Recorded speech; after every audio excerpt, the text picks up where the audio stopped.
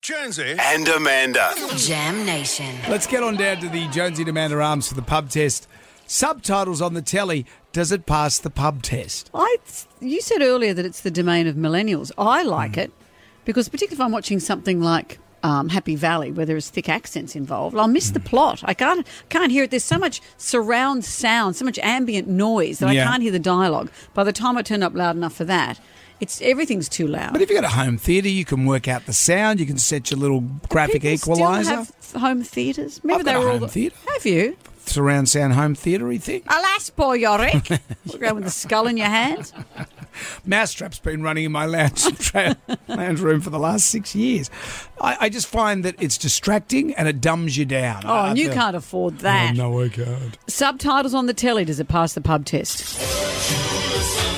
It absolutely passes the pub test. I had to rewatch The Matrix 3 times, and on the third time I used subtitles and I could understand every word. It definitely passes the pub test. It makes it easier to watch, and then I understand the full storyline so much better. So 100% passes the pub test. 100% passes the pub test. Half the time, me and my fiance are watching a TV show and we can't understand the dialogue, so the subtitles actually help us hear what the bloody hell they're saying sometimes.